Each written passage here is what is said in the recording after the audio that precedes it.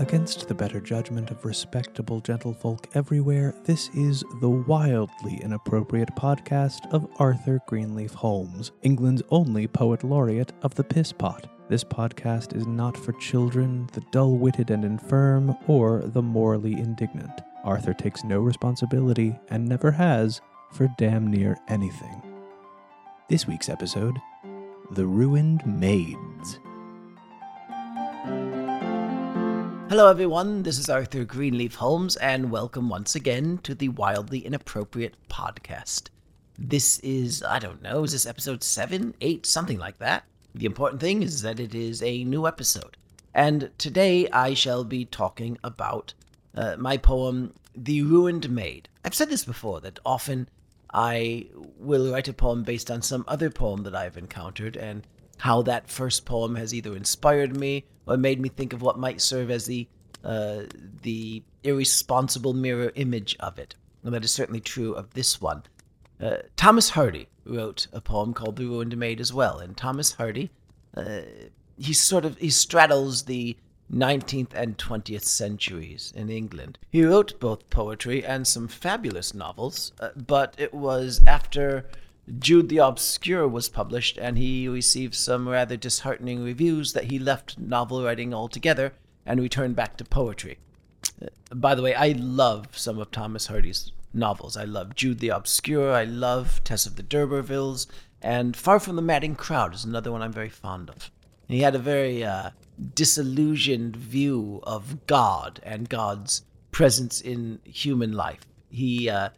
His novels always have a very fatalistic ending to them, and he has some rather dour poetry as well, but I also think he had a big heart, and I think he had concern for people, and that's what I think that's where it comes from. He has this one poem called The Ruined Maid. Actually, I'm going to read another poem of his before I do that one.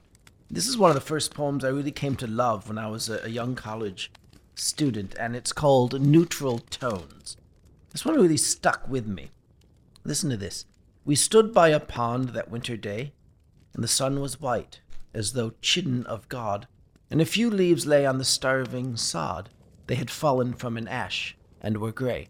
Your eyes on me were as eyes that rove over tedious riddles of years ago, and some words played between us to and fro, on which lost the more by our love. The smile on your mouth was the deadest thing alive enough to have strength to die, and a grin of bitterness swept thereby like an ominous bird a-wing. Since then, keen lessons that love deceives, and rings with wrong, have shaped to me your face, and the God-cursed sun, and a tree, and a pond edged with grayish leaves. That's not a very happy poem, is it? And I do like how at the very end he pieces together images as if he's creating a painting, an image for us to depart the poem with. And I really love that poem. It's the sort of poem that as a college student, it might really stick with you, especially that line, the smile on your mouth was the deadest thing alive enough to have strength to die. But Thomas Hardy also had a really great sense of humor, as evidenced by this poem that I'm going to read. It is also called The Ruined Maid. I say it's also called, well, his poem came first, of course. But look at his sense of humor and his sense of irony and his sense of social indignation at the treatment of women. And this is in the Victorian era. Listen to this. Amelia, my dear, this does everything crown. Who could have supposed I should meet you in town? And whence such fair garments, such prosperity? Oh, didn't you know I've been ruined, said she. You left us in tatters, without shoes or socks, tired of digging potatoes and spudding up docks. And now you've gay bracelets and bright feathers 3. Yes, that's how we dress when we're ruined, said she. And it goes on like that.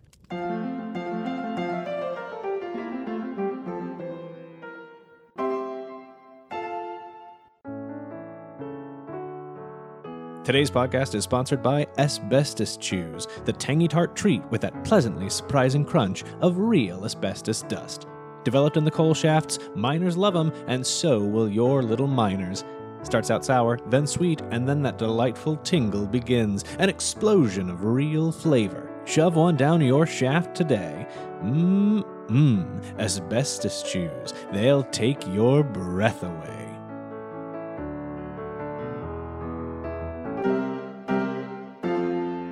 you can see here that Thomas Hardy is being very critical of the hypocrisy in Victorian society. Here we have a woman who is doing perhaps the only thing she can do to support herself. And in that society, there were so many obstacles to women at everywhere you turned. I mean, if a woman had a child out of wedlock, if a woman had slept with someone and was not married, if a woman had no one to support her, where did she turn? What could she do? There were very few opportunities to even support yourself.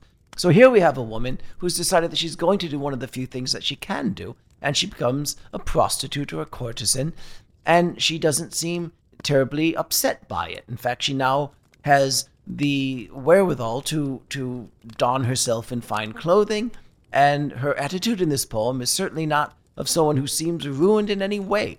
Thomas Hardy is poking fun, but he's also being very critical of the double standards. It seems to him, I suppose, that if you are going to condemn a woman for choosing that avenue in life, you should also provide some other opportunities or avenues to a fruitful life. And that's Thomas Hardy. That's why I love him. And I always thought that it was rather strange, that term, the ruined maid, if someone was ruined simply because they'd slept with someone else, as if this was just a piece of property that you brought home from the store, and you take it home and you decide that there's some sort of imperfection in it, and you've saved your receipt. You can take it back and say, "Oh, I purchased this woman, and now she's ruined. She's utterly ruined. There's nothing I can do with her, and I want my money back. I want her replaced." And so, in that spirit, I thought I would write a poem, and here it is. This is called The Ruined Maid. Last night I met a comely girl, with cheek a blush and golden curls. Pure this maid as glittered snow, and to my chamber we did go. Yet when the sun dismissed the moon, I woke to find this maid was ruined. And so I'd like to take her back, for look behind, you'll see she's cracked. She lost that new-made smell, it's true. No, she's being used, and badly, too. By the way, I want to interrupt this poem, because I was once listening to an old radio show as a detective show, maybe Sam Spade or something like that, and someone was described as being used bad, like a dictionary in a stupid family. No, she's being used, and badly, too. What once shut tight now flops about. It lets in light and slops without. I've been deceived, this isn't right. Her maidenhead didn't last one night. Good man, she's ruined, quite ruined, I say. I want a new one right away. Her knees have scuffed beyond repair. There's handprints on her derriere. She winks at every passing bloke. Her legs have bowed, and now she smokes. I'm sorry, I don't know why I added the sound of a bubble pipe there. Let's continue.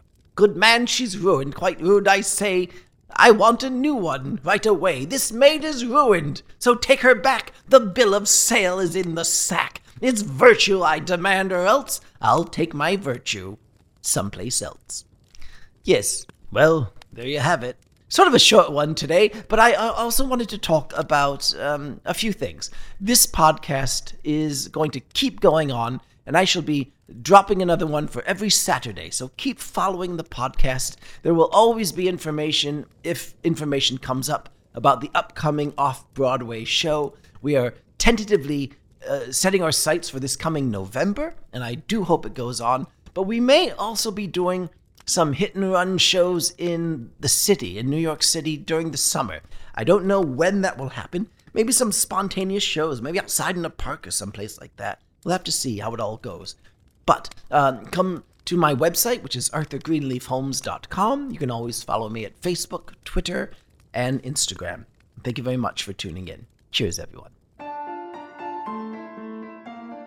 This has been the wildly inappropriate podcast of Arthur Greenleaf Holmes.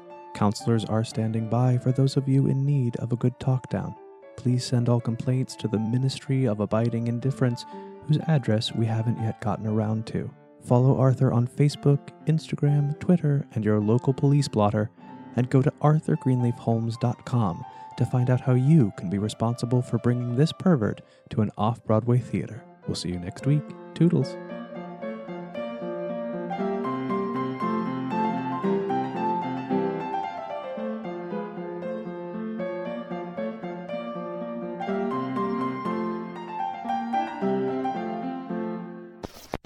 Hosted on dimlywit.com.